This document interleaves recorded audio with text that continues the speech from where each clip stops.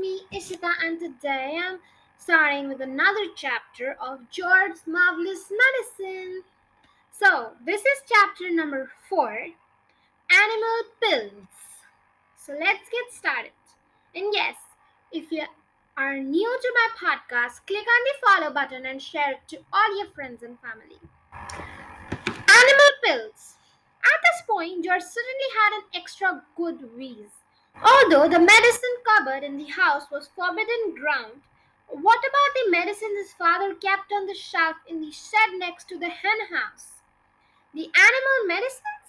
What about those? Nobody had ever told him he mustn't touch them. Let's face it, George said to himself. Hairspray and shaving cream and shoe polish are all very well, and they will no doubt cause some splendid explosions inside the old geezer. But what the magic mixture now needs is a tuff of the real stuff, real pills and real tonics to give it a punch and muscle. George picked up a heavy three-quarter full saucepan and carried it back out of the door. He crossed the farmyard and headed straight for the shed alongside the henhouse. He knew his father wouldn't be there. He was only haymaking in one of the meadows. George entered the dusty old shed and put the saucepan on the bench. Then he looked up at the medicine shelf. There were 5 big bottles. 2 were full of pills, and 2 were full of runny stuff, and 1 was full of powder. I'll use them all, George said. Grandma needs them, boy. Does she need them? The first bottle he took down contained an orange-colored powder. The label said for chickens with foul pest, hen grippe, sore beaks, gammy legs, cockritlets, egg trouble, broadness or loose of feathers. Mix 1 teaspoon only with each bucket of feed.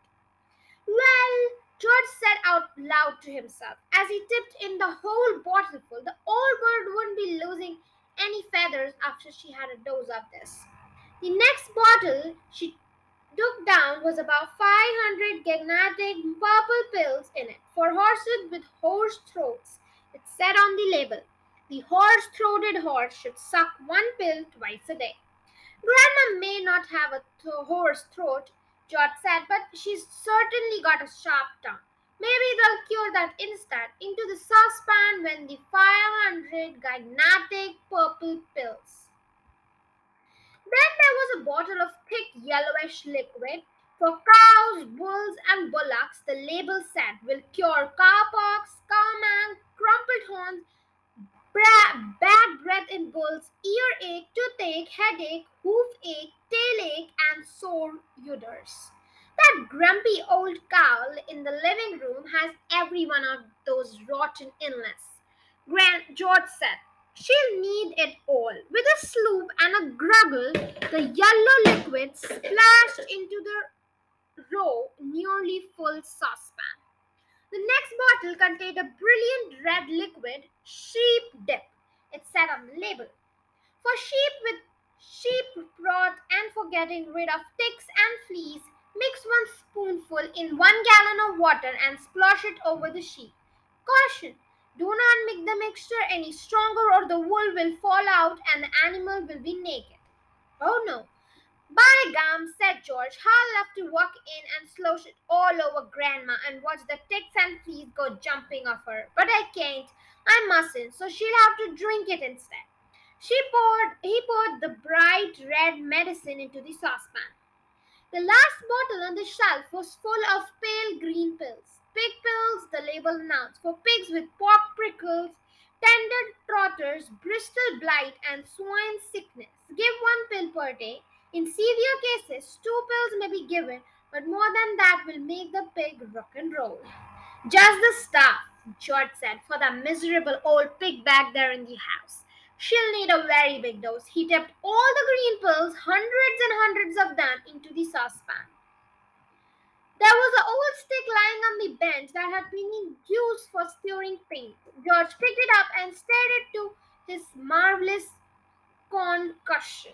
The mixture was as thick as cream. As he stirred and stirred, Many wonderful colors rose up from the depth and blended together: pinks, blues, greens, yellows, and browns.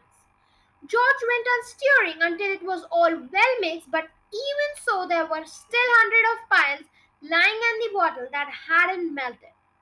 And there was his mother's splendid powder puff floating on the surface.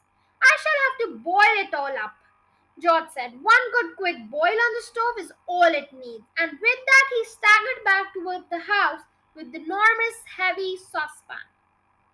On the way, he passed the garage, so he went in to see if they could find any other interesting things.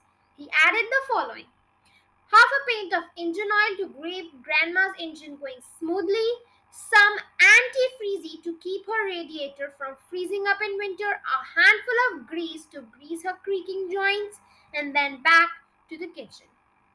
So, guys, this was all about chapter Animal Pills. I hope you liked it, and yes, do not try to make George Marvelous medicine yourself at home. It could be dangerous.